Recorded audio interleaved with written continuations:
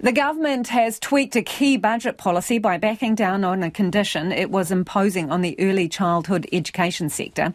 As part of last month's budget, it extended 20 hours free ECE to 2-year-olds from March next year. But in doing so, it imposed a number of new conditions for centres if they wanted to receive the subsidy, including requiring centres to offer enrolments for 20 hours only if requested. Some providers had raised concerns the condition was unworkable and would cause them to run at a loss. The Prime Minister, Chris Hipkins, says he's heard the concerns loud and clear.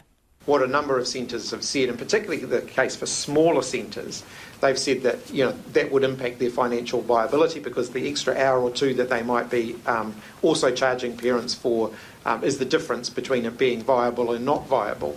So we've heard that feedback. They'll still need to charge by the hour, but they will still be able to bundle the 20 hours with paid hours.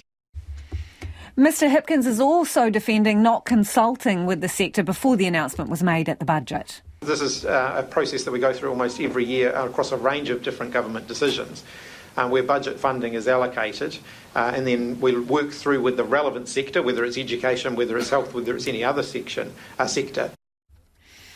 A requirement for centres to provide transparency to parents around exactly what they are charging will remain.